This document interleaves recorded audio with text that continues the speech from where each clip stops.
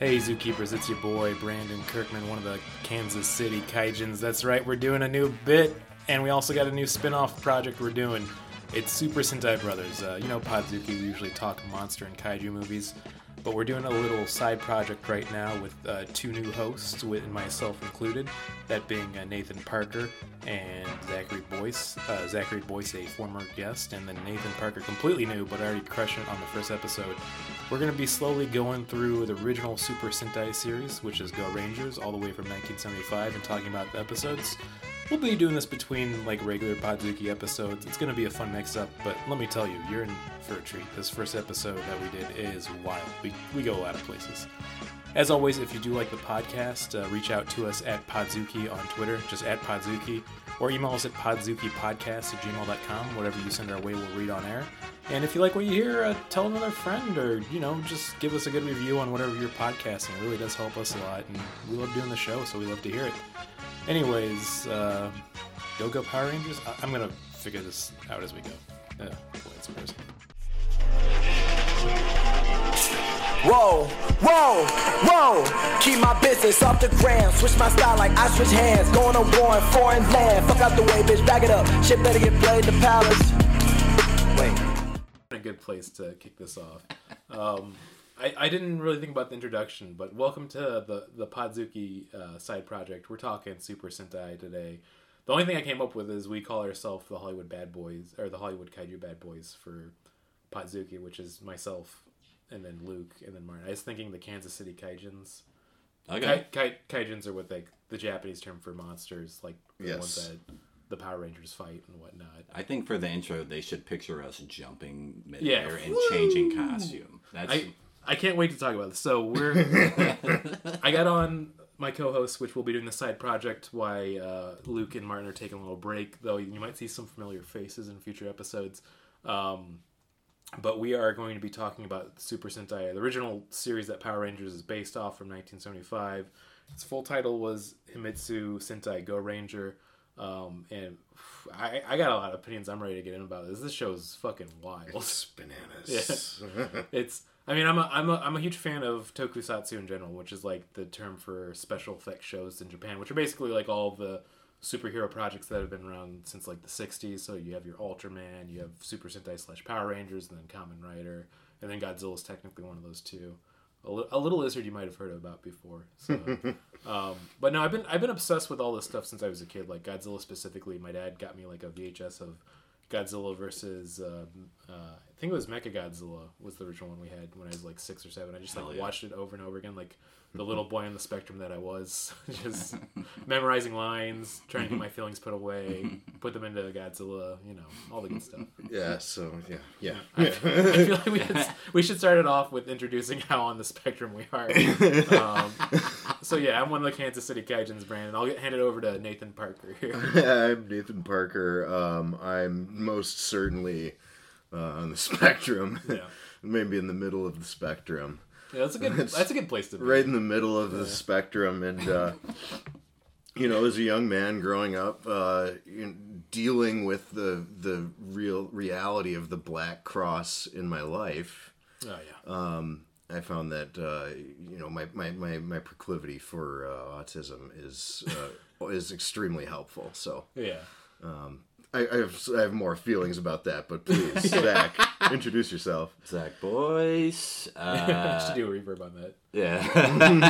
Zach Boyce. I don't know. We don't acknowledge autism in the African American community, so it's probably pretty bad. But I was raised on Power Rangers. Like that's the whole, lower class kids, we were all about the toys or whatever. So any of that they were so good, man. Yeah, Turtles, Power Rangers, all that. But Power Rangers was like a big one. Yeah. Because it was, I think everyone could identify to an individual one, and it was an easy costume. I was, I think I was the Black Ranger for 6 years, Yeah. So, I think when I would watch the show, I'd have to wake up early to watch it. I forget what time it was on, but it was probably like 6:30 in the morning or something like that. Yeah. Which was also around the same time that I think they later started airing Pokemon. It was like 6:30 in the morning on Saturday or something. Yeah, that seems about right. I should look up when Power Rangers came out. So I was able to watch Power Rangers for like probably at least a few weeks without my parents coming down in the morning and seeing what it was. And then for them, it was immediately too violent. Really? It was. This is just violent. This is just dumb. And one of the things that I'm going to enjoy talking about here is how unique the cultural presentation is. The way that some of the source material's energies are coming through when I'm watching it, when I'm a few years old.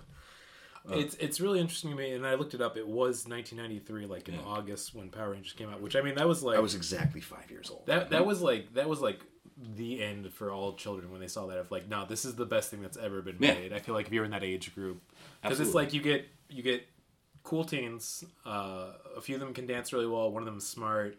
One of them can do a bunch of backflips, as we all learned in the credits at the beginning. So many backflips. Yeah, it's a lot of backflips. R.I.P. Yellow Ranger. I found out she passed away. T-Tran, yeah. Yeah, that's a bummer. R.I.P. But like, you have that. Then you have the fact that they get to turn into like superheroes and then beat the shit out of these little putty guys that everybody hates.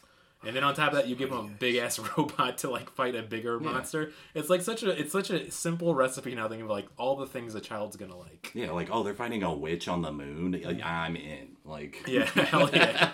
Sold. Witch on the moon. Yeah. One of the things that I really like about thinking about this now as a 35-year-old almost versus like literally a 5-year-old when this came out. Yeah. There's no better way to sell something than to put the toy on the screen on a little set and just shoot that, which is essentially what it looked like when they're filming those robots. They basically just have the toy that you can go buy in the store. That's perfect. Stop doing whatever kind of animation they need to do to make it work. It's so fucking perfect. I think it's like, I mean, for the time, I just think about the backlash of like politically correct culture at the time, because it's like 93, and then you have both like a black character and then a also female character, but they like get to fight and do all the cool things that all the white people do too. I remember that like coming up a lot and hearing it on the media, and I think about how we're in that same cycle with like the term woke now, and it makes me think about how humanity maybe has had a good run. Like we should just kind of end it. But I don't know why I went down that path, but I got there mentally when I was thinking about it. It is pretty awful when you think about how that cycle just repeats itself over and over and over and over, and it never fucking stops. Oh. Yeah, it's really annoying. I feel like because I can think all of these timestamps, and I think like one of the fun things before we get into like all the Super Sentai stuff is that it was like a lot of kids' first introduction to like Japanese media without realizing that's what it was. It's a big thing, yeah. And this is the thing, that's what I'm saying about like my parents coming down and just being like having no context for what they're seeing. Yeah, it seemed so like, it was obviously a foreign language to them. Yeah. It's I mean I feel like when I've gone through, and as I've gotten older, I've gone through more tokusatsu series. I've gone through a few of the Sentai ones just to watch them, including the original one the Power Rangers is based off of, which I'm not going to give the title of because it's going to be a trivia question later on. But like they are actually a little bit more insane than what we got, which is something really wild to think about. Yeah. Like the original Power Rangers that they took the source materials for is like these ancient cavemen that were frozen in time. They bring back to modern Japan to fight a witch on the moon. Yeah. So they kept that, so good for them. And her basically like goal is witch on the moon. And her goal is to revive a dude named Dai Satan, which is a great name, to wipe out humanity just because she's like a little mad at things that happened back in caveman times. Oh, so she has a reason for wanting to wipe out humanity. It's not just as in the version of the show that we're getting, where the pure motivation is just to wipe out humanity. Why do you want to wipe out humanity? Because it needs to be wiped out. Let's be honest. Just because she wanted to kind kind of a bitch. With women, am I right? You know, it's like, that's the American. Well, I'm tired of all this politically correct culture we get. No. I love the American exec. He's like, it's some broad on the moon. She's mad about something. You don't never know what they're mad it's about. It's okay. She'll get married to a skinless dude eventually. Got a big old Z on his staff. We project to make $50 billion. Like, then it happened. Yeah. It really did happen. And then I gotta give props to them because, like, going back and looking at, like, how they reskinned the show, they kept a lot of the original series that they based it off in the 93 one. But, like, I thought Lord Zed and all of them were going to be, like, other monsters from the series. Those were all, like, original creations they did just for the ones they got. And then as they got more and more of a budget, they actually started doing their own stuff and just using, like, basically the footage from Japan for when they'd be fighting, and that's about it. Yeah. So I think it's all really interesting. Also finding out Saban, who made it, they're, like, legendary assholes. Which, of course, I mean, it always makes sense. Mm-hmm. But yeah, I feel like it's, like, a good introduction to, like, our experience with, like, Power Rangers. Now we've gone back to the beginning. It is 1975. And Shotaro Ishinomuro has made Himitsu Sentai Gorenger. So this dude who made it is like a famous comic artist in Japan. He made Kamen Rider, which is not big over here, but it's a lot bigger in Japan. Mm-hmm. And then like other animes like Cyborg 009 that got basically remade the comic and they made it into an anime. And they were all pretty popular, properties. But 1975 is like, what if I did Kamen Rider, but there's 5 of them? Because let's be honest, it's like not super creative, but I love that his through line for a lot of his series are like, there's a group of people that want to get revenge on a fascist or a white supremacist of some sort, which is no joke. The dude was like pretty progressive for his time, but also he hated fascism. Like, I mean, in the series that we watched and the original comic, the main villain's name is Black Cross Fuhrer. Like, it's like just a straight up like. Well, he has a clan hood on. I was waiting till we could get to the clan hood, like, which is like the first image of him is just. There's no way you can't see that, right? Yeah. Oh, absolutely. It's like he's not fucking around. Like you can't. You can't second guess. One of my favorite things online. The whole image of the Black Cross. I'm sorry. Continue, but like it's so fucking fashy. It's right there. Yeah.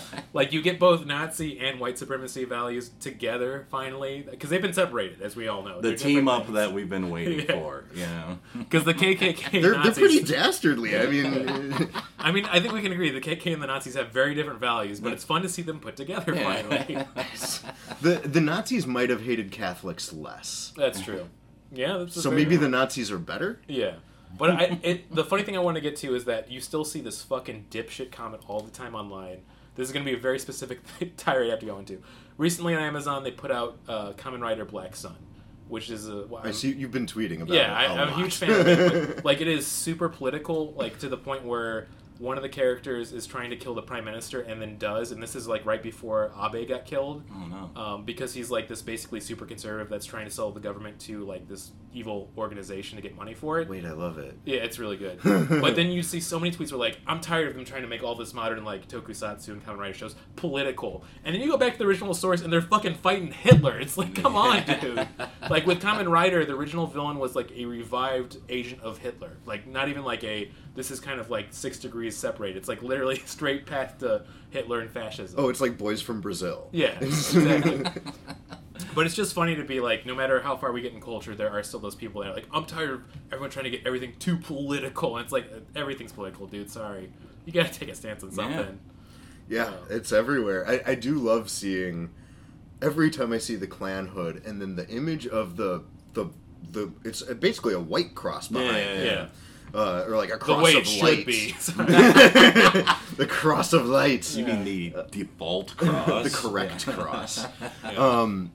It's just a fucking sick looking cross. It's so great, gnarly. I gotta say this, it's that argument that's not good to make, but they do have a really good fashion sense and monster design for their whole organization. Okay, so here's and this is jumping ahead because we haven't discussed any of the amazing things that happen in these episodes. We're just scratching at the surface. Yeah. But in episode 4, when now, correct me if I'm getting these names wrong, because I have another trend. I had to write them down, too, because, Master.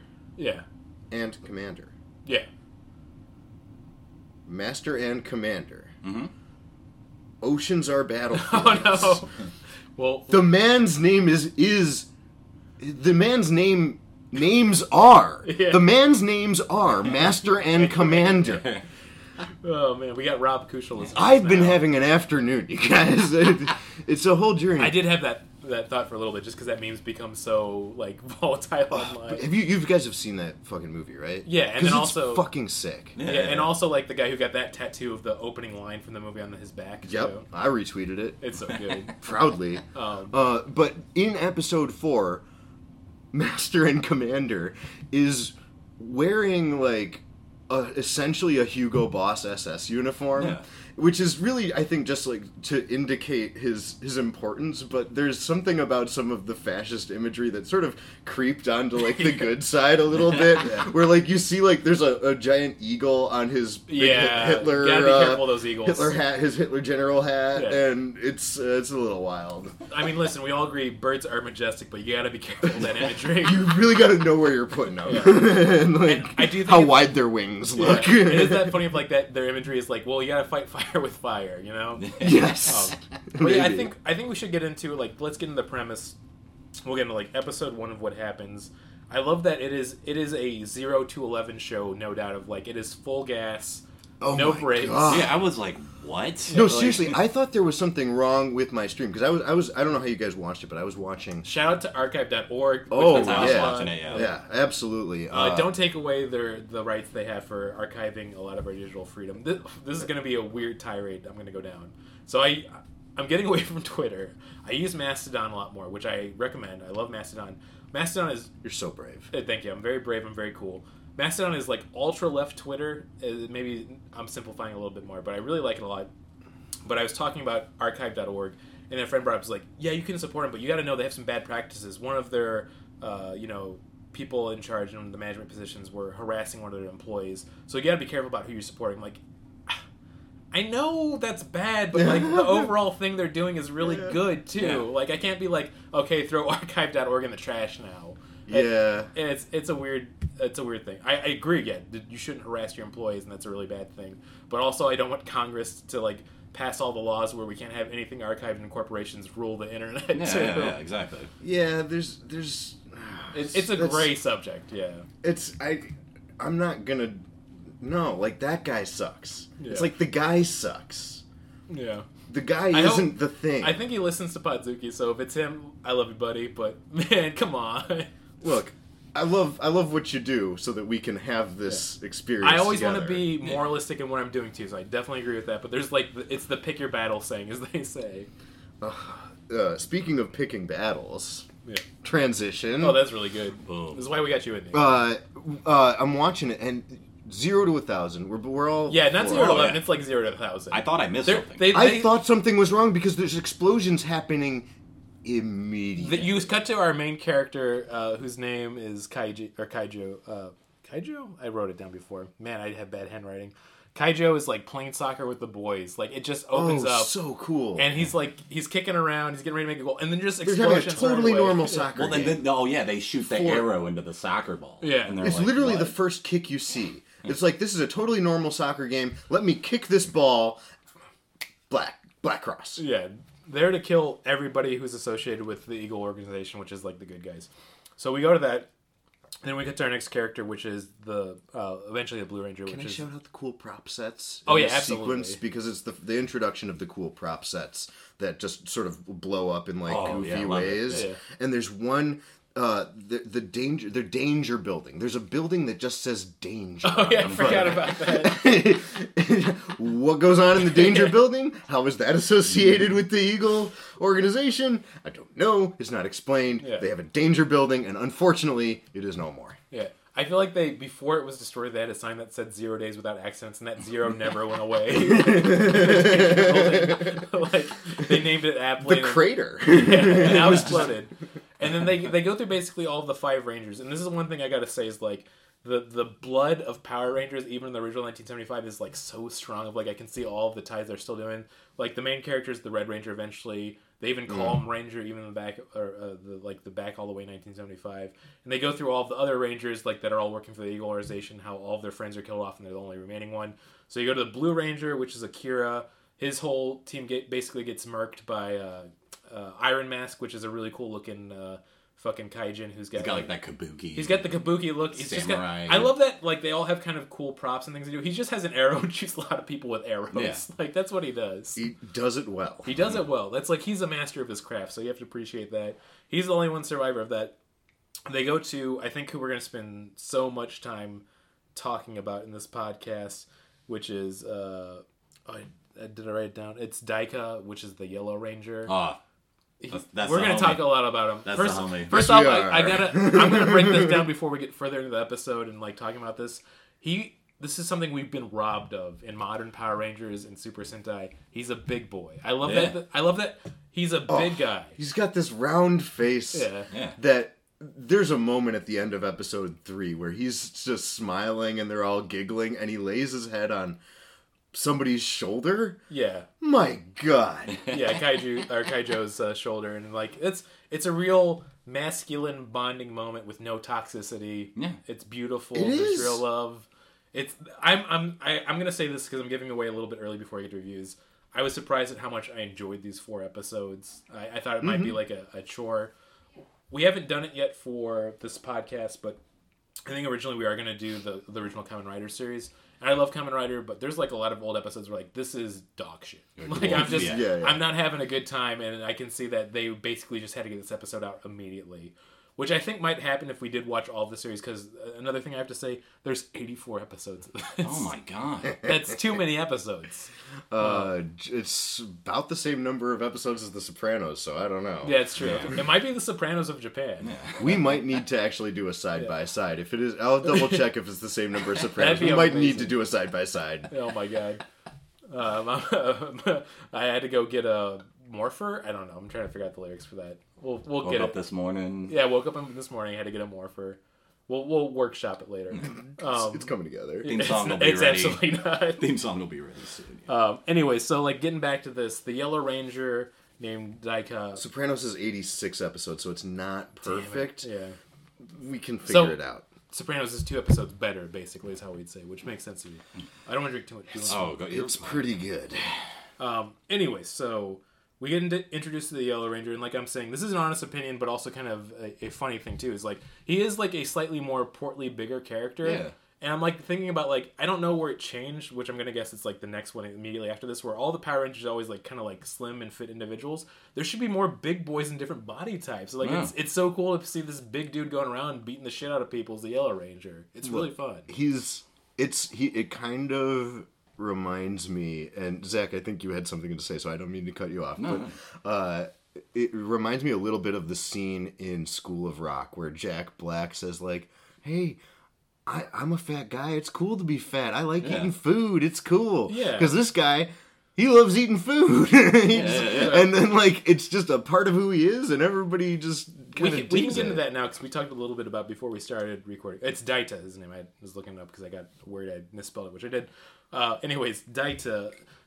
4 of the episodes we watched, all of them at one point, we'll talk about how much curry he's eating or how much he wants to eat curry. Which is so fucking funny just to me. To the point where like they almost tease that it's going to be a plot point, right? Like they sort of like tease it. I think in episode 3 before you reveal. Okay, we're gonna jump ahead. We need to talk about this immediately, which is the funniest thing to me in the world. So as these episodes go, each of the 4 episodes we watched, the monster, the Kaijin who killed off their team, they basically like get their revenge as they're going. Yeah. And the monster, Bronze Mask, who killed off all of Daita's team and left him alone as the lone survivor, like gets him trapped and gives him a plate of curry that he just eats. Something like he's poisoned it and he's gonna have to get like an antidote. He just gave him a big bowl of curry and he's like, "This curry tastes good." He's like, "I know. Well, anyways, you have to go save this kid within a half hour, and I need you to take this seriously." And literally, like, this is honestly a very fucking funny scene. Like, props to the writing team. He says, "Okay, I need to go save that kid. I have a half hour," and then he goes and eats some more of the curry. And it's like, the curry's really good. I'm sorry. He's like, "Oh, that's right. I have to go save this kid." He legitimately gets sidetracked by this delicious, and it always looks pretty fucking good too.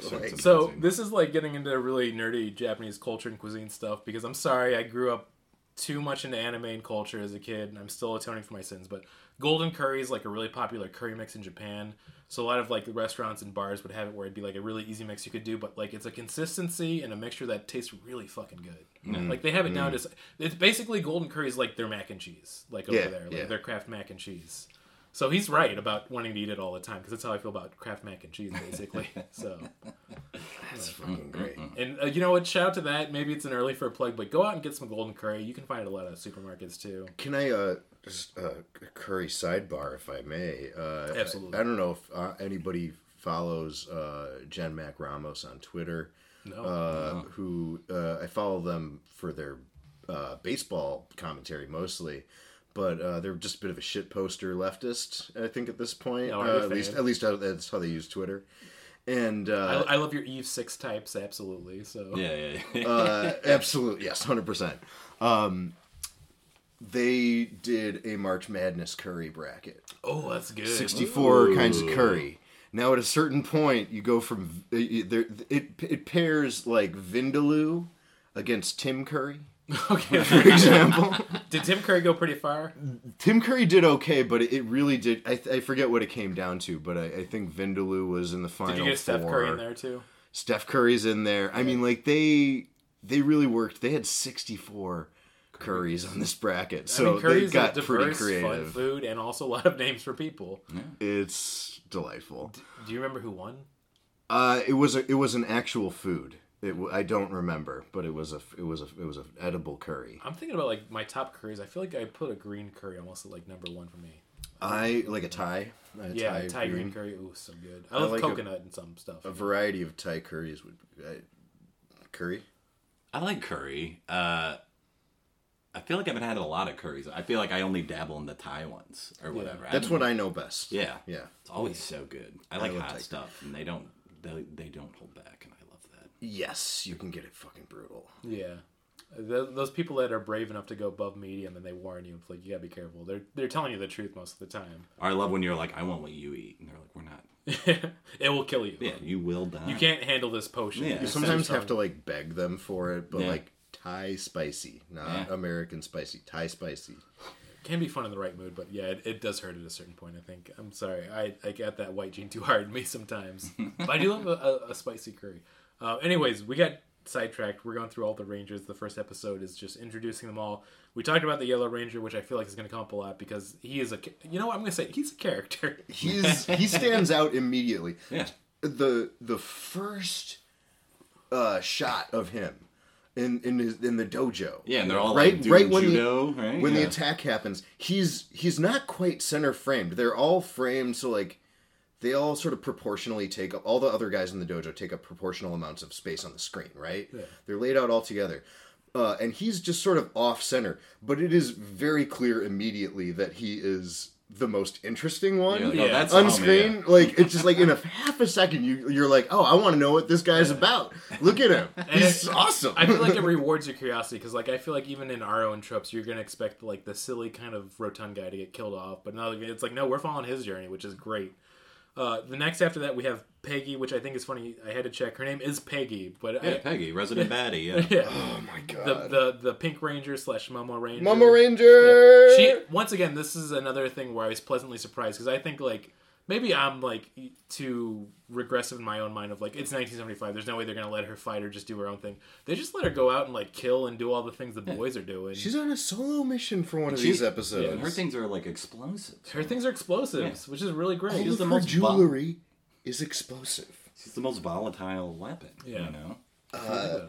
Yes, she's the demolition expert. Yeah.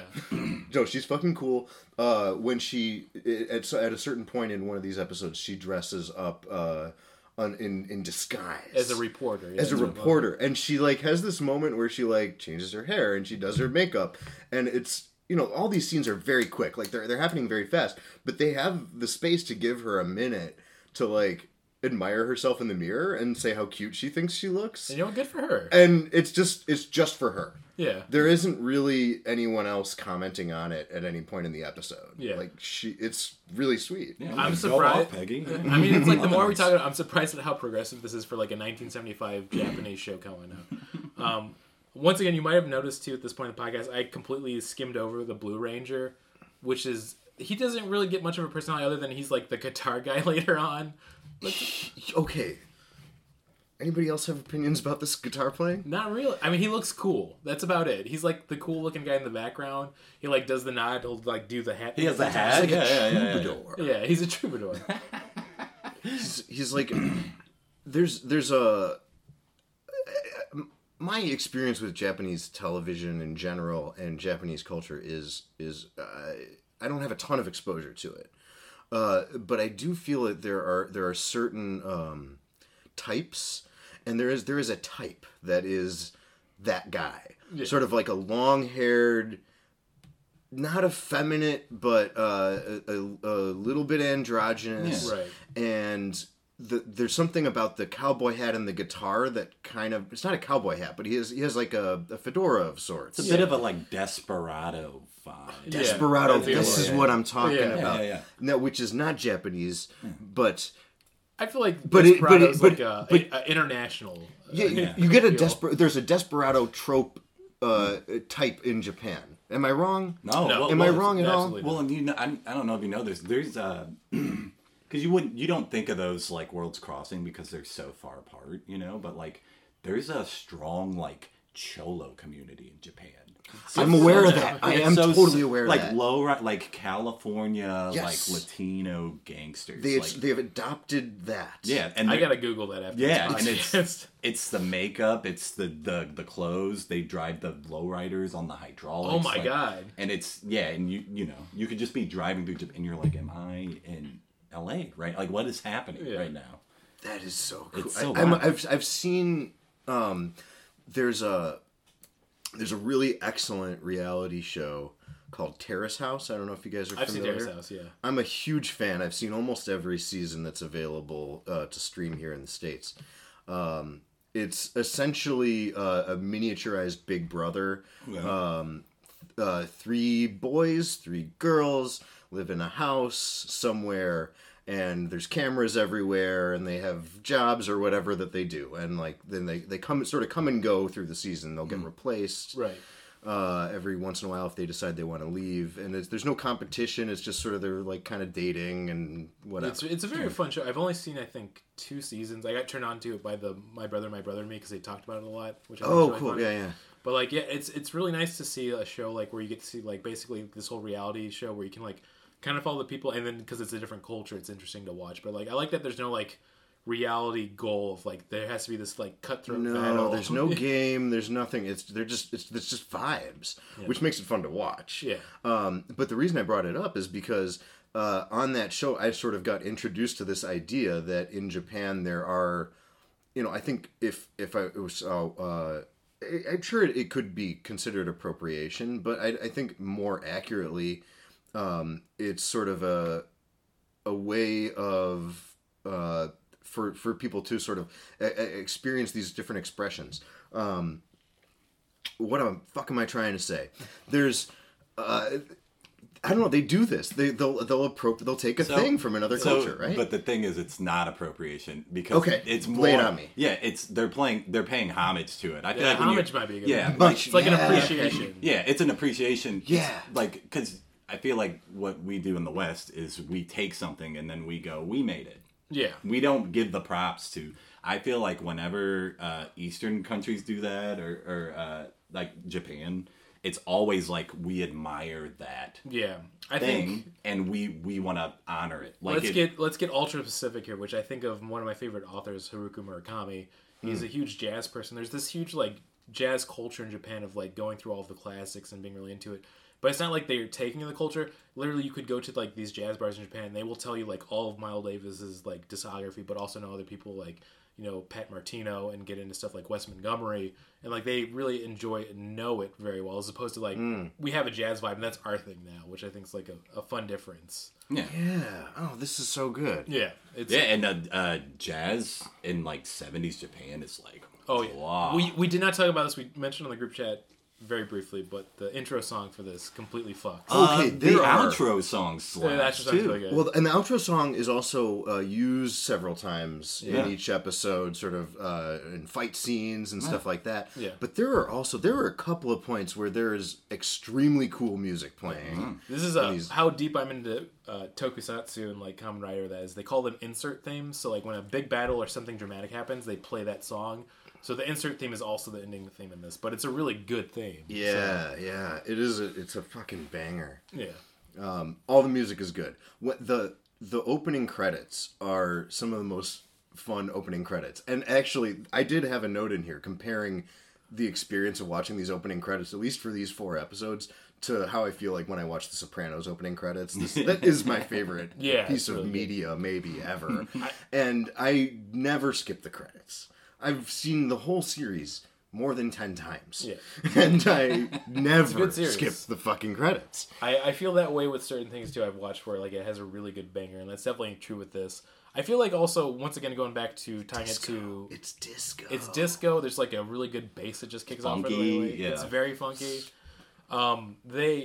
I feel like they did a good homage with it with like Power Rangers when they did bring over the States, because that also is a banger of an opener. Oh yeah, that's another bop. Yeah, you can't forget it. Like once again, it's just Go-Go Power Rangers, but like extreme metal rock of the 90s, but like a really good tune. Oh, that fucking guitar. Yeah, just like getting so into it. Oh man, I love it. Yeah, so I feel like that's like a good setup. That's all of the Rangers. The only one we didn't talk about was Asuku, who's the Green Ranger / Mito Ranger. He's with like the boomerang. He's like the hard ass. He's the hard ass, but I like that he's into riddles, and he's also green, so he's got really big Riddler vibes. So you just gotta get that off the bat. I feel like I'm still feeling him out. I haven't quite gotten. We didn't get to this episode either, which will be the 5th episode. I feel each of the episodes, like the first one is basically against Gold Mask, who killed all of the Red Rangers team, and then each episode's the monster that kill off their team, and they get their revenge. The only thing that's kind of weird is like, the individual team member doesn't like kill off the monster. It's like them doing their thing together, where Red gets to do the finisher, which happens at the end of the first episode even. But I feel like we got to talk about this, which is the whole setup for the first episode is they introduce you to the team. They never explain why they can turn into the Rangers, which I love. It's incredibly baffling. Yeah, my favorite thing is it's very similar to the Morphers, where they like, instead of them doing like an announcement, they have the belts, but they just turn around really quick, and then they turn into the Rangers, which I think is really great. Or they jump up and they do it. Yeah. Also, the Black Cross goons, those guys also do this. Yeah. In the 4th episode, there's the one guy who lies to to a couple of our Rangers, and he appears normal, and then he like flips around, and he's the Jade Mask. Yeah, he starts to giggle a little bit. By the way, guy gives a great performance. His voice, like, I know it's in Japanese, but it felt like every line he was delivering was like yelling at top lines, like, "How dare you do this to me!" Like, it's so, whoever that guy was in Japan in 1975, he gave it all of his energy, and I love that. There's a couple of really fun like character things that are happening with these actors. But what I want to get to is like the end of the first episode is they get together as a team. And once again, they don't explain a lot of things. It just goes from 0 to 1,000 of like the Red Rangers going around, and then he's watching all of the other Rangers train, and then he throws like a card to meet up at Gone Snack, which is the bar they meet up at is just a bar and snack place called Gone Snack, which is a great name. They all get the card. They meet up. Snack. Gone Snack. Just G-O-N. I don't know if that means something in Japanese, but it's a fun name. I love that their base. It's like, take 2 elevators. Yeah. And then you're there. There's no like. It just made me laugh so hard. Yeah. It's like. The only like securities they have like these little bars they have that are the color that they put in. Yeah. But even then I feel like. But that kind of goes away after the first episode. No, because they put the bars in, and then I think they just leave them there. Yeah, they're just in there permanently. Leave their keys in the door. They show it like in the background of a couple of shots, and they're just there. I think they're a little lackadaisical about it. If I'm being honest, I think maybe some people will exploit that weakness. Different later. time, Different time. Oh, you didn't have to lock your door because you didn't have to lock your secret ranger base. You have to worry about all this Kaijin crime running around. Yeah, just the good old Black Cross. You know what? We think they were the bad guys, but they had some good values I kind of agree with. Look. Let them cook. It's almost like going the opposite of going full horseshoe theory of those people that try to make it seem like Nazis were socialists. I'm like, come on, buddy. I know that socialist was in their title, but for very different reasons that they had that there. Anyways, weird leftist tirade aside. They get to the end of the episode for the first one. They all get together. They find out where Gold Mask is, and they have this basically show off. And this is where he's getting excited, because I know that for the first series, they're not going to have Mecha. They don't have Zords yet like they do in Power Rangers. I'm going to get into... Actually, I guess I should talk about it now. So, there's 3 series that come after this altogether. So, this first one is the Himitsu Sentai Gorengers. Immediately after this series, they do Jack Q, which is basically they're like card themed. So, it's Jack. So, like, you have the Joker... Or no, the Joker... What am I fucking saying? The king, the queen. The king, yeah, the ace, king, queen. Jack. That's why they're called that. That series did not do well. This is where it gets really interesting to me. So in 1978, Toei, which is making this series, they licensed Spider-Man over there. There's a Japanese Spider-Man. In Japanese Spider-Man, made in 1978, they give him a giant robot. He's the first one that has the giant robot like Power Rangers do. It does bonker sales in Japan for like toys and ratings. So the third series they make, which is called Battle Fever J in Toei, is sponsored by Marvel. So Marvel actually is responsible for doing this. And they add the giant mecha, which is basically like the Zords in the third series, which is when it becomes super popular. So basically Marvel Comics is why we have Zords and like mecha in all of these Japanese shows. Okay, that's wild. We got to make sure that Kevin Feige doesn't hear this. Yeah. We really got to worry. the tape. We can't let... This might be a good podcast episode, and we can't promote it too much now. So yeah, the third series of Super Sentai is like sponsored and made by Marvel, which is crazy to me. And then like stop saying that. Yeah. And then like Stan Lee was like a huge fan of this whole series and all that, and the Japanese Spider-Man, so like he was involved with a few of them too, which is crazy to me. I had no fucking clue that was true. But yeah, Battle Fever J, which is the third series of Super Sentai, is where they get the giant robot, and from there on, of course, you go super huge robot from there on out because it's cool. It's like as simple as that. Yeah, it's escalation. Like I said, you can put the giant robot on the set with the cool, weird, fake houses and streets, and just film it and then tell kids to go buy it. Right, it's perfect. But I mean, I feel like they had the connective tissue there already for this first series because they have like a giant helicopter they get in, and like you can tell like they want it to be a giant robot so bad. They're all like in the pilot positions like they would be for the Zord and all that. You can see the bones. Yeah, the bones just in there. slowly the flesh forming on it. It is a really badly designed helicopter plane. Well, I was thinking like when they're going to intercept the hot air balloon in a later episode, I was like, don't get too close. Yeah. Don't fly above it. Yeah, because it has rotors like on the bottom of it. Yeah, which is really stupid. That's just insane. Like, is that the second episode where they send the pipe down to suck up the... Oh, yeah, that is the second one. That one was cool. Yeah. That I liked. The pipe sucker, as we know. The sucking pipe. But I went on another very long tirade for their finisher, so I was getting excited because I'm like, I know they don't have the Zord, but in Power Rangers, they had a few episodes where like they would like combine their weapons and like shoot a laser beam to kill the monster. I was not expecting this because I did not read anything about it. They bring out a soccer ball bomb. Yo. They kick around until they kick into the monster and then he explodes. I was like, I'm in. I'm like, oh, chef's kiss. That's so good.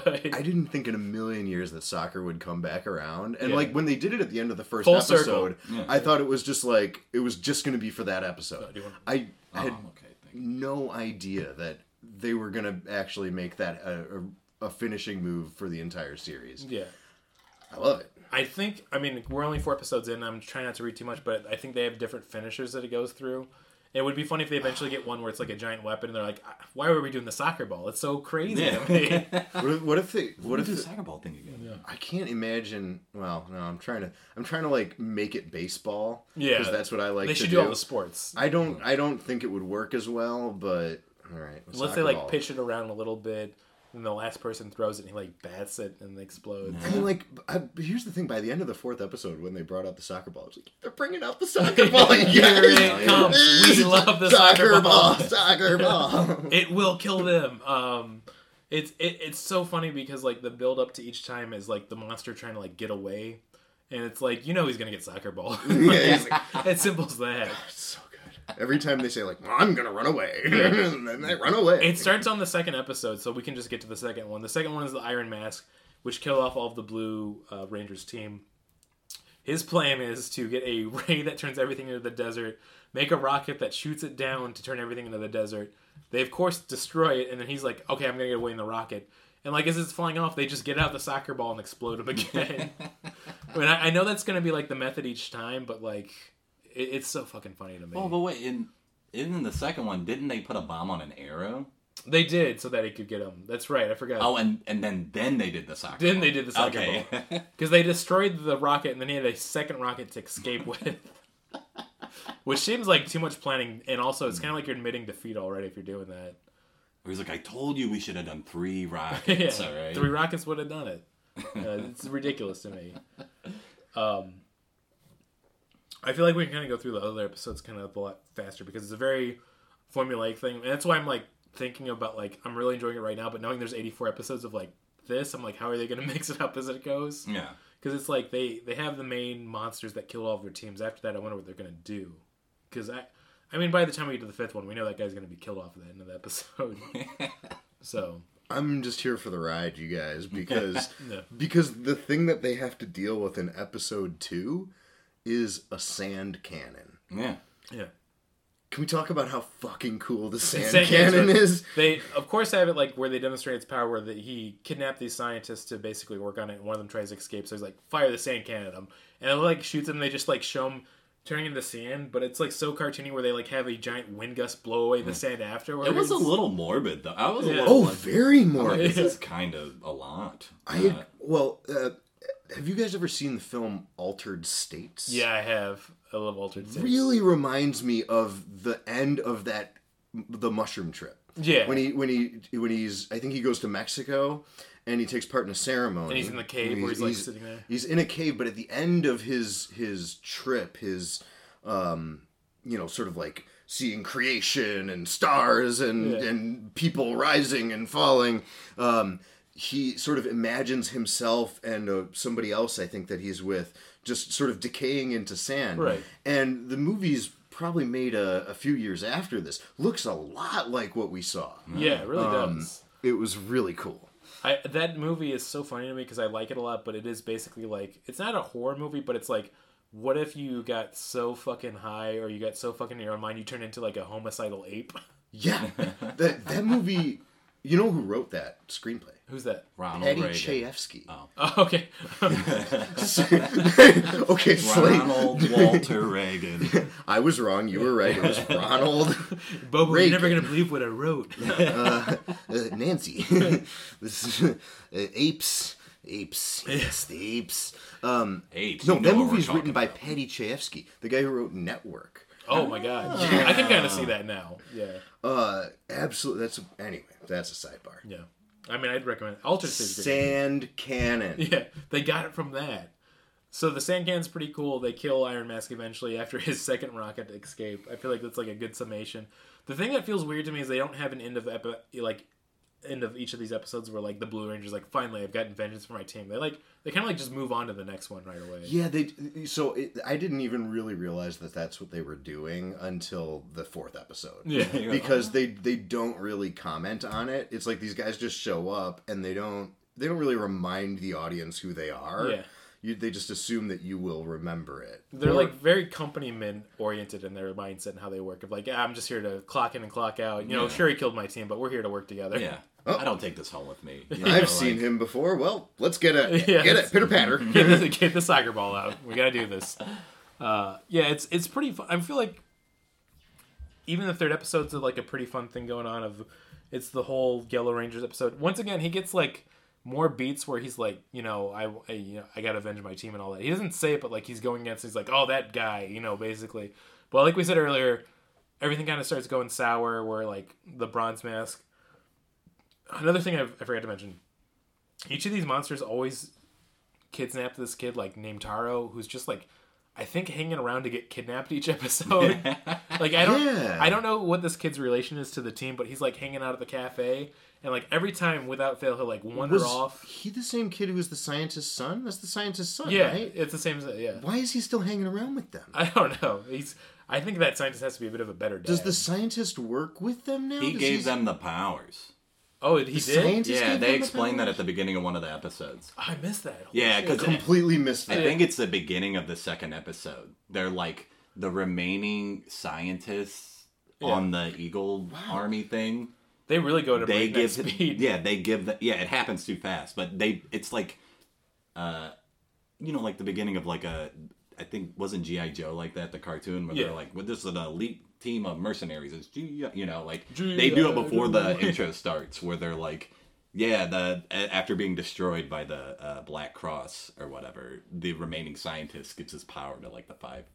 Like, he develops this thing to give the 5 remaining people power to give revenge. I love that. Yeah. I was like, It makes more sense now why, like, he's there and Taro's hanging around. But, like, it's so funny that, like, if you just miss one, like, line of text, then it's like, it's I don't know. literally like 5 seconds. But I'm okay with that. I'm saying this a little bit cheekily because this is a kids show and it's silly. Yeah. But they're kind of just trusting the audience to figure things out instead of over-explexplaining it. Which, I mean, I do appreciate that in a day and age where everything is, like, always being talked down to if you are condescended by media. Right, yeah. Yeah, Marvel is kind of doing that a lot. Yeah, too much. It's like, I get it. Move on. They Just trust tell me you an there to interesting have story. fun and keep going, which is nice. This is...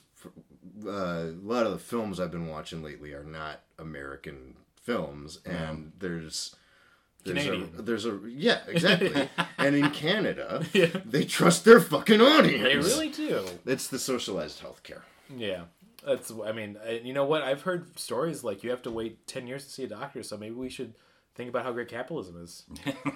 Doesn't everybody have that one aunt who's like, oh, you have to wait to see your doctor? I'm like, have you ever called your doctor and tried to schedule an appointment and they're like, oh, you can come in this week? No, every fucking doctor I ever had is like, oh, I'm kind of booked up for the next 3 to 4 months. Like, and they're like, and in 4 months, I'm gonna need $20,000. Yeah. And you're like, oh, so I can never see the doctor. Our system's worse. Yeah, it's worse than everyone. It's objectively worse. But we've really trained our public to think it's better somehow. I don't need to get into that. Going back to this and the series and everything with it, I like that they trust you, they have fun, they just go with it. And like that's why I feel like we can kind of go through the episodes faster because each episode now is just going right off the bat. They have a formula, they stick to it, they do it very efficiently. Right. But they also, like, these episodes are still 22, 23, 24 minutes long. Yeah. They're still packing in a lot of... They're doing the same things over and over again, but there's a tremendous amount of variation. Yeah. They're still shooting whole new scenes of the same thing over and over again. Which is really fun. And it's like I was saying, we can already summate the 3rd episode even pretty easily because, like we said earlier, the Bronze Mask guy is like basically his plan, which I think is really funny to me, is that he has a big bomb that's going to explode the base. They didn't think too hard with his one. They steal the bomb after doing like a whole James Bond scene of the Yellow Ranger and the Red Ranger sneaking in. Oh, it's just a big old nuke. Yeah. It's just a nuke. It's just a nuke. It's a nuclear weapon. You got to go with the classics. I Clearly get that. a nuclear weapon. Yeah. Like they have the footage they use for it that's like displaying that. But like basically Red and Yellow Ranger, they literally use stock nuke footage. They do. Which once again, this is in Japan in 1975. It's only been about 20, Still a 30 little fresh, years. yeah. Like, yeah. Too soon, I'll say. It'd be like we had footage that uses 9/11 like in 2003, basically. Yeah. Whoa. Slow down a little bit. Give it some time to ruminate. Then it becomes a very funny joke all the time. Anyways, they have that. The whole build up to the episode is they sneak into the base to steal the bomb. He gets upset they stole the bomb, so he steals the kid. Question. Maybe you guys can enlighten me. Yeah. Why do they wear their normal clothes for this mission? I have no clue. Yeah, I was trying to figure that out. Because they wear their normal clothes, and then when they get caught, they switch into their fighting outfits. Right.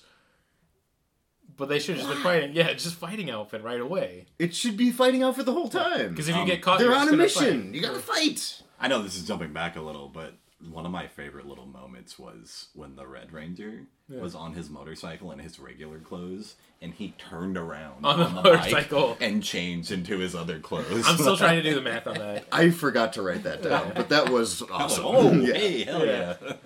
I don't know how it works, but it works. So yeah, basically the plan is he steals the bomb. He gets upset, so he steals the kid to get the bomb back. Of course, they bring the bomb and they they trick him. They basically get into a fight. And my favorite thing is, like, they defeat him, and he has the other thing where it's the same exact thing where, like, oh, I have an escape rocket, don't worry about it. And they're like, get out the soccer ball. All right, there you go. But my favorite thing before they do that is the bronze mask power is, like, he turns into, like, this really strong, huge bronze bell. And then the Yellow Ranger's just like, I'm just going to pick it up and throw him in the air. Don't worry about it, man. They just blow him the fuck up. Yeah. How did the kid get in the bomb? I don't know, but it was also super funny for that episode. I forgot. They don't show them defusing the bomb. They cut to the scene at the end where they're all going back to base. It's like, if we'd done that 5 seconds later, that kid would have been toast. I like that they didn't even show you, like, the drama. Like, you know how it goes from here on out. They took care of it. Yeah. It was fine. Once again, it feels like this movie trusts you to be a smarter audience than most MCU films, right? You know what happened. It's really letting the audience fill in some of the gaps on their own. It's like they beat the bad guy. Of course they defuse the bomb in time. We don't need to see that. There's no tension in this show. There's no suspense. Yeah. And we'll get to the 4th episode. The 4th episode's about the Pink Ranger, Momo Ranger. Was once again, they had that really great scene where she, like, turns in the report and she's like, you know what? I look great today. And you're like, you do. Can we, before we get into episode 4, can we talk about the flute? Oh, the flute. Yeah, I forgot about the flute. Weird power. Awesome power. I mean, this is a creative, sensitive, he's beautiful flute playing. Bronze Mask, there's a side to him. And it's like, I guess you do say, I thought it was a weird power, but the more I think about it, it's a very multi-useful power. Because he can just play it normally, which apparently makes the bomb go off faster. Or he can shoot out a poison dart that kills you right away. Did he also use his flute to shoot the Roman candles at the stunt actor? Oh yeah, I think in that one shot, I think it shot Roman candles. Yeah, just like shooting off the ground and all of that. They just took a Roman candle and shot it at a stunt guy. Yeah, it was great. So I like that there's no expenses spared for explosions and weird just things going on. My first note is so many explosions. Yeah, my first note for the whole thing. And it's like a joke in both Power Rangers and Super Sentai of like, oh, okay, every scene there's going to be a transformation explosion. I thought that was like ramped up over there. No, it's been there in the DNA since like 1975. Oh, yeah. This is a choice that they made 50 years ago, and nobody's back down. That was the first. That was the pitch. I think that was it. They're like, let's just blow stuff up. And we need to justify. Oh, and it's for kids. Yeah. okay, well then they like Kamen Rider, right? Yeah. Just 5 times Kamen Rider explosions. Yeah. Money. And you get like 1 explosion for Kamen Rider when he's fighting the guys. Now you have 5 of them. Yeah. So it's great. Well, yeah. So that's the 3rd episode basically goes through. We got through all of that. The Barrage of the Flute. The 3rd episode is also, I know we're moving on, where I realized how much our favorite boy actually does consume curry rice on screen. Yeah, it's a lot. That was the first thing I thought. He's really eating. There's no spit bucket. Big mouthfuls. The first swallowing them. Because the first episode again, or is it the 2nd episode where he gets 4 of them, and he's like, "You're not gonna be able to eat all 4 of them." I don't remember first which episode. But yeah. And he's like, "Oh, that's like his intro to the curry." Yeah, he's housing it, and I'm like, "How many times did they do that take?" Like, I hope they went easy on him. Yeah. He died halfway through the show. Which actually might not be a joke. I gotta look that up just to make sure it didn't happen. He does eat a lot of curry rice. They just death by just arteries full of curry.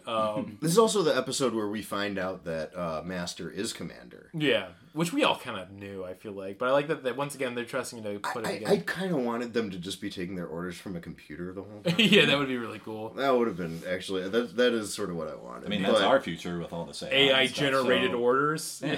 But, like, I want Master and Commander to just, like, god damn, I just want more Master and Commander jokes. Yeah, they're coming. Russell Crowe's somewhere in there just waiting to get in a fist fight. He's got his violin. He's ready to play. I think he's got a... I want to just see one scene where they actually show the behind the scenes where he's like running into the back room to get out of his chef outfit, put it all on, and then to run down. He's just like sweating like, oh. He's like standing behind the computer. He's not even piping in the vocals. Yeah. I want to see that so bad. But yeah, the 4th episode, it's the Pink Ranger's time to shine. Once again, such a good character. episode. Yeah. I loved this episode. Once again, I like that they never do dumb it down like she's a woman, so she's weaker, she can't fight. Literally, her escape plan when she gets in prison is, I'm going to throw a needle into his eye, grab his gun, and then mow down all of the other soldiers. Gonzo shit. Yeah. This is, I gotta bring this up too. So they already, once again, day 1 of Super Sentai, they have like the standard foot soldier, which instead of it being putties, they're just called soldiers, which is just like terrorists in like fucking weird spandex outfits, but they just like they arm them with like terrorist They're stuff. strapped. Like, yeah, they got like AK-47s, they got weird swords. It's a lot of the weapons that we see are quite cartoony, right? Yeah. We have a whip that's just like sort of a limp rope. Yeah, it's very the limp. boomerang. The boomerang, you know, like they're very silly, but like every once in a while it's like, no, like guns, gunshots, Yeah. blood, like injured man crawling over a berm, like Oh my goodness. know Sand that- ray, you it's know? right. And once again, like how funny and like tropey it gets with certain things is when you have like a secret agent that's like getting them information show up, you know, like he's gonna be dead in 2 scenes. Oh, like yeah, I love yeah. that so much. It's like with was it that red shirt in Star Trek? Is that how yeah, that goes? that's absolutely it. There's your red shirts. Also, scientists, not a good world to be a scientist in this show either. Like, if they're going to show you how the weapon works, they're going to use it on one of the scientists in the episode to show you, oh, he dead.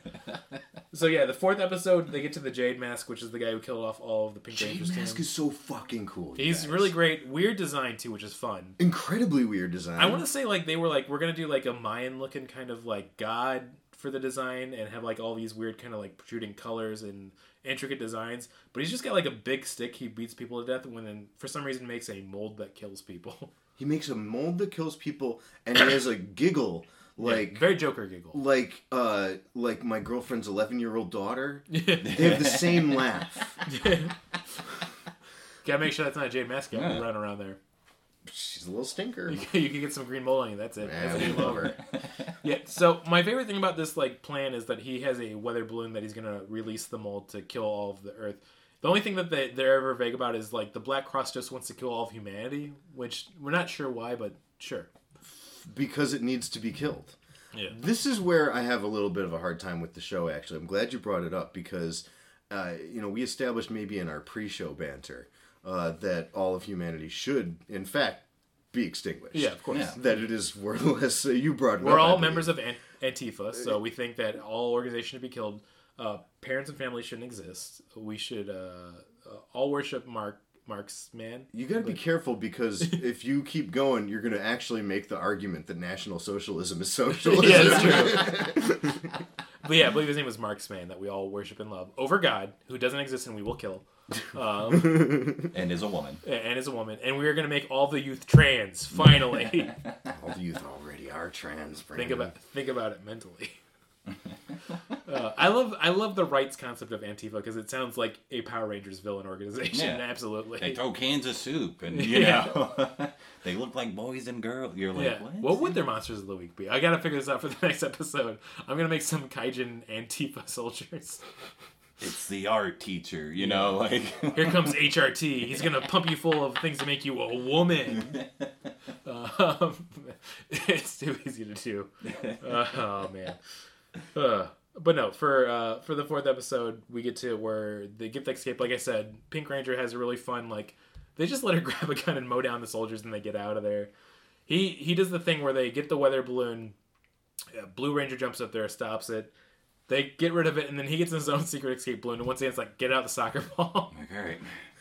It's so reliable. Yeah. If I could backtrack in the plot a little bit, there's a moment when Peggy's being imprisoned. Yeah. Or before it's actually the opening of this episode. Yeah. Has a kind of a fun sequence where Jade Mask is showing his evil scientists who the Go Rangers are. Yeah. And he's going through their little profiles one at a time. And he specifically says that Momo Ranger, all of her jewelry is explosive. Right.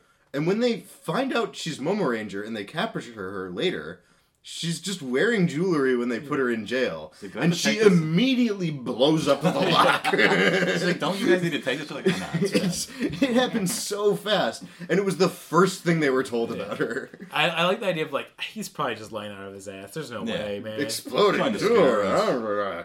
He says that about every woman that comes for us. All these broads got exploding jewelry these days. It's never true. They always have normal, functioning jewelry that doesn't explode. Yeah. And then she's gonna make you join her polycule. Yeah. And it's like, but he learned that from his father, and he learned that from his father. He doesn't know how to break the cycle. Yeah. Oh man, it's really fun. I feel like she has a great episode and outing. They kill off Jade Mask at the end of it. So I'm excited when we do reconvene of like doing episode 5 of both. We get Green Ranger's battle with Gas Mask, which of course you got to call him Gas Mask. One of them has to be Gas Mask. Oh, he's awesome too. Yeah, looks like a big old sniffle. I mean, you only see him for 5 seconds, but he kills everyone with smoke. I love that in the first episode he just runs around and smoke's coming out of him. Green gas. Yeah. That was pretty dark. Yeah, it was pretty dark. Real World War I vibes. And it feels really like, I feel like disjointed because like it's a very dark death and like, oh, that looks terrible. But he's also just like a little Napoleon guy with a gas mask on, and he's just having a fun time. He's another little giggle monster. He's a little giggle guy. I feel like we gotta giggle guy. He's on that gas, you know. So I feel like we should get to reviews and then wrapping it up here. Of like we watched the first 4 episodes. I mean, this is going to be a very easy review system because I feel like we got to get 5 out of 5 Rangers. Mm-hmm. We got 5 Rangers. 5 being the best, 1 Ranger being the worst. 0 Rangers being absolute dog shit, which I don't think is going to happen. I think I'll kick it off, and I'm going to say I'm very pleasantly surprised. I really enjoyed these first 4 episodes. 4 out of 5 Rangers with a hesitancy of knowing there's 84 more episodes. Yeah. I feel like it's going to drop off pretty hard at some point. I want to give the show some credit, but like, there's no way we get to episode 60. I don't think we're going to get that far, to be honest. But, like, there's no way I'm, like, at episode 60, I'm like, get out the soccer ball. Yeah. Yeah. Do it. Yeah. Finish him. Yeah. I think I would say 4 out of 5, too. Like I was surprised. And, you know, we didn't really talk about this, but for 75 and stuff, like, the fight choreography and stuff, I was into it. Yeah. It was nice. All the weapons are kind of cool. The weapons are cool. Yeah, the costumes and designs are cool. It's, you know, it's wacky or whatever, but like it's probably like you said, it's going to be, we're going to watch 5 episodes and be like, "Oh, it's just this the whole time." Yeah. I don't think there's going to be any like plot. They're like, "Oh, he's sick." You know, like that would be character very development, funny. Yeah, it's not going to like become in pretty full force. I feel like for any of them.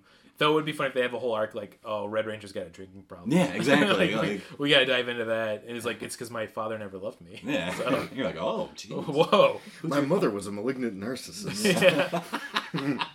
I only found comfort in 2 things, alcohol and Kafka. Like, I just love for that to happen. Like, damn, Red Ranger deep, but he's hurt. Yeah. You ever look at the cover of the Metamorphosis? That bugs me, Dad. That bugs me. I'm gonna agree with you guys and give it 4 out of 5 Rangers.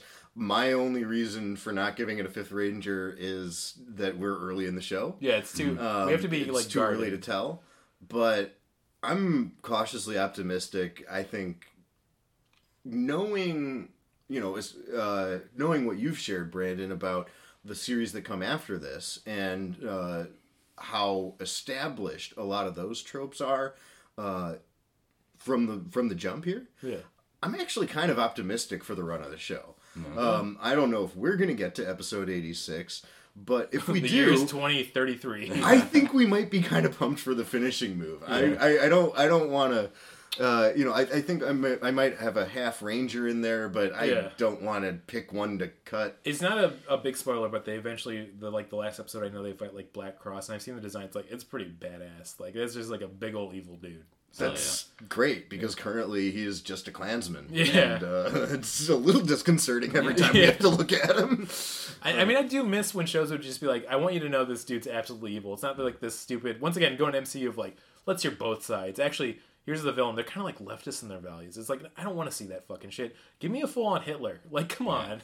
That's what is evil in the world. Yeah, it's both sides. An accurate representation of that's evil. I mean, I'm wearing a Joker hoodie right now, but that's like my argument for the joke, where it's like, yeah, he's evil. You don't. We don't need to know that he had a bad. Like that's not the allure. Yeah, after you're like through killing your like 30th person and like also like destroying the infrastructure of a city just because it's funny to you, you don't have to be like, well, he was tortured. Like, nah, just fucking murk that dude. Like, yeah.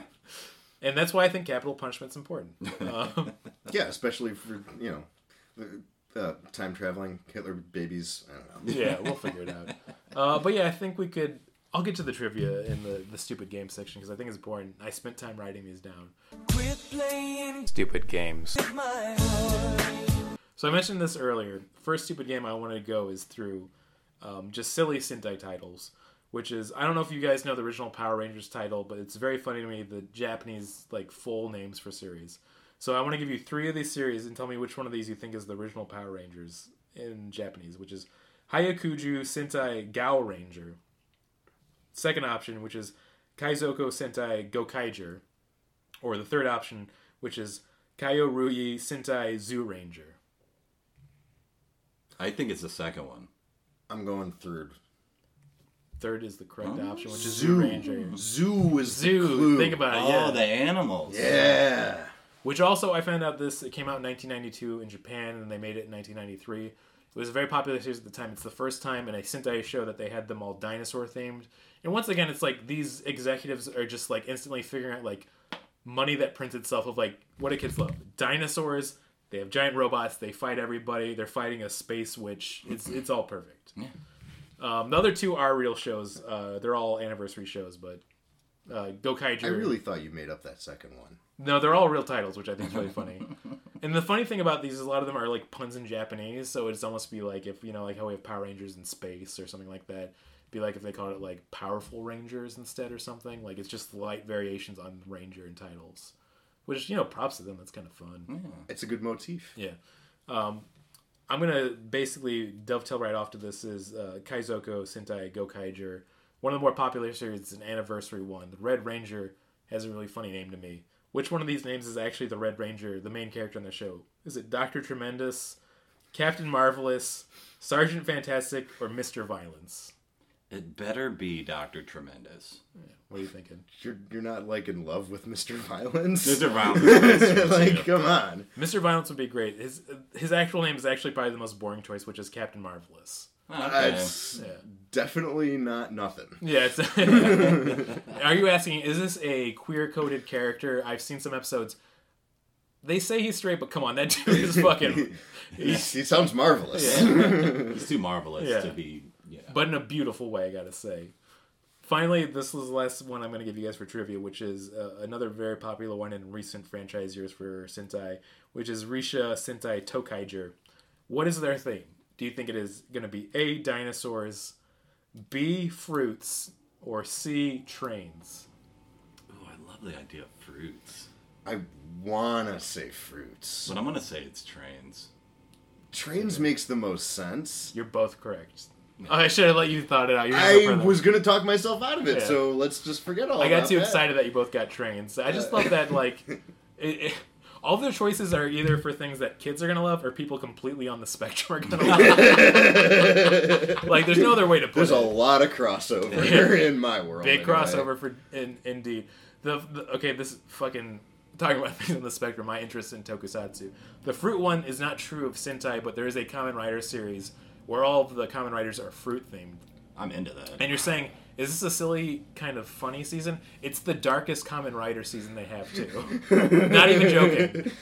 And that when actual Heinrich Himmler does a guest appearance. Yeah. Just a fruit cocktail. And I cannot. It's Kamen Rider Gaim. It is one of my favorites. But like the series gets so dark as it goes. Is basically like there's this invasive forest that mutates people as it comes closer. So like there's where they have to kill off loved ones because they were changed by the forest. And then, so it's like zombie shit. Yeah, there's zombie shit, and then the organization they're working with actually turns out to be the bad guys as it goes on.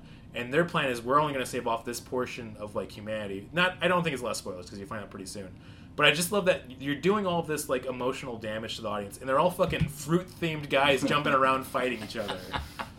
God bless Tokusatsu. That is absolutely mind blowing. But yeah, that's it. I'm gonna get to the very end of this, which is recommendation and plugs.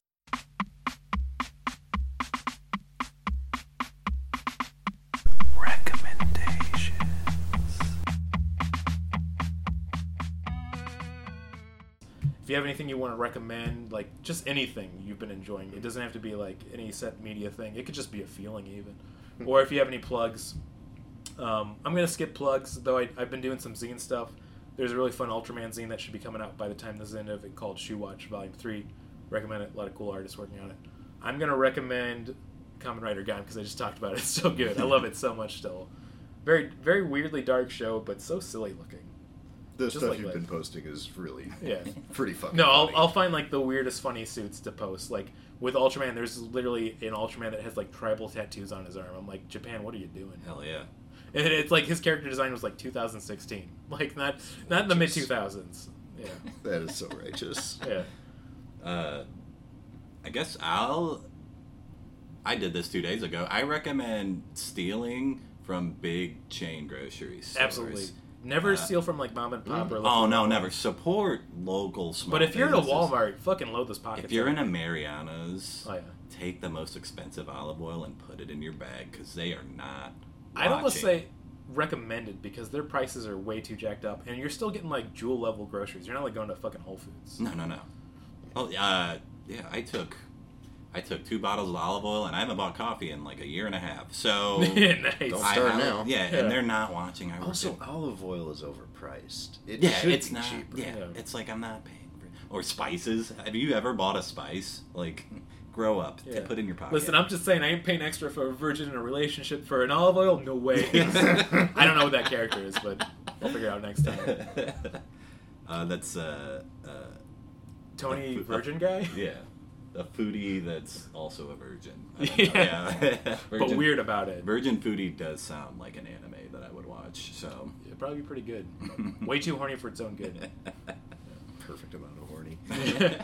I'm jealous of your recommendation because it's such a good one. I'm going to coattail it with one of the best things I've ever done for myself, and I recommend anybody who rents and has to use a coin-operated laundry machine. There's a part number on that washing machine. Mm-hmm. Type it into Amazon.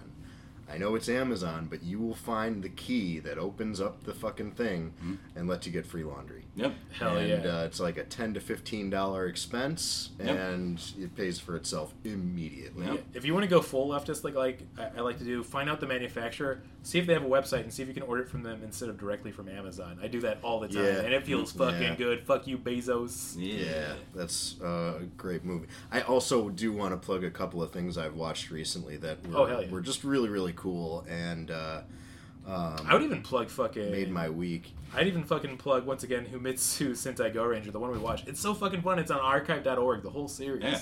It's sick. Yeah. Couple of movies I watched yesterday. Movie called Election came out in 2005, directed by Witherspoon? nope. This is a Johnny To directed. He's a Hong Kong director. Oh, He made a movie that got a kind of a small release here, maybe 10 years ago, called Drug War, that I really liked at the time. great title. Great movie. It's exactly what you think it is. Writes us It down. is a drug war movie, and it's fucking sick. This is about Election is about the election of a new triad gang leader in Hong Kong, and the conflicts that arise out of that. The Election and Election 2, which they did not name Re-Election, I don't know why. Damn it, they fucked up. They're marketed, at least in the States, as sort of like the Hong Kong answer to The Godfather. They're not exactly that, but they have some... I love the way he uses his camera. I love the way he tells these stories. I absolutely love the way that he depicts violence in this very unsentimental way. Just exceptional movies. I also, 2 more quick recommendations. Robert Altman film I streamed on the Criterion channel called Secret Honor. Ooh, I never heard of that Philip Baker Hall gives a solo performance for about an hour and a half as Richard Nixon. After he is impeached, he's just drunk and ranting I've heard of this. for 90 minutes, Yeah. and it is mesmerizing. He has a portrait of Kissinger on the wall.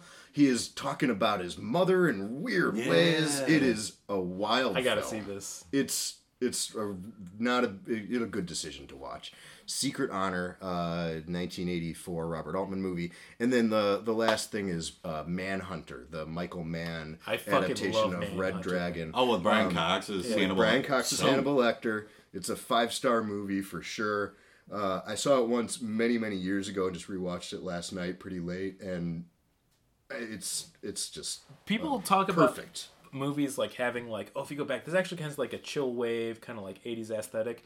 I feel like that's the movie where it actually is true. Like, it's perfectly encapsulated. Yeah. I always think of the score is incredible. Score is great. I think of the scene specifically where, like, he wakes up with his wife after having, like, a terrible dream, knowing, like, things are coming his way. And, like, the lighting of, like, the blues and the purples is, like, so good. Yeah. The very intense... Like, Michael Mann stopped shooting on film, like, almost immediately when digital became available. And I understand why when you watch some of that stuff. That he did in like Miami Vice. Like, there's a certain look that you can only get on digital that he really wanted. But, oh god, Manhunter looks so fucking good. Mm-hmm.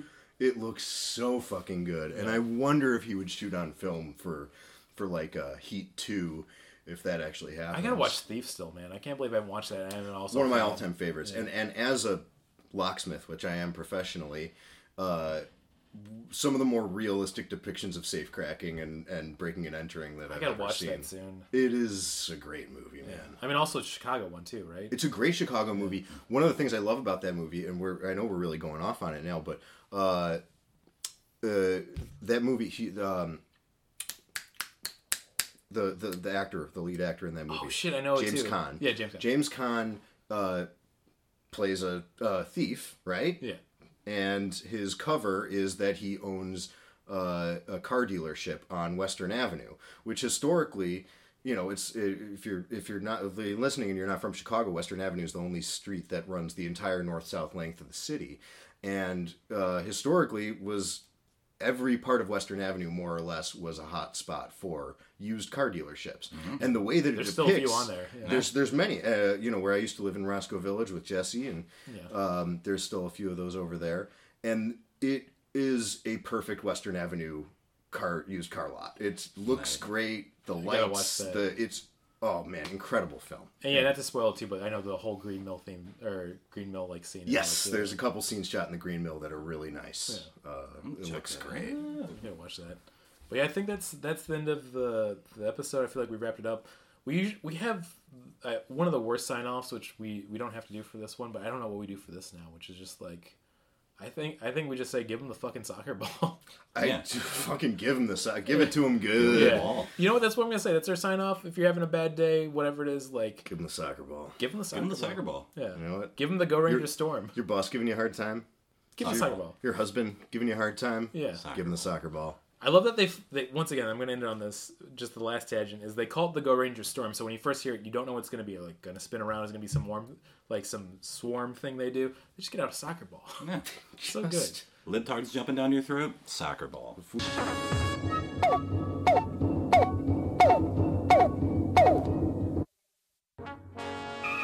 We regret that you have not yet complied with our order.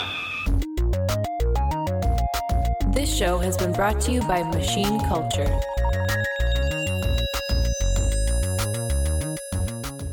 The words get stuck in my throat.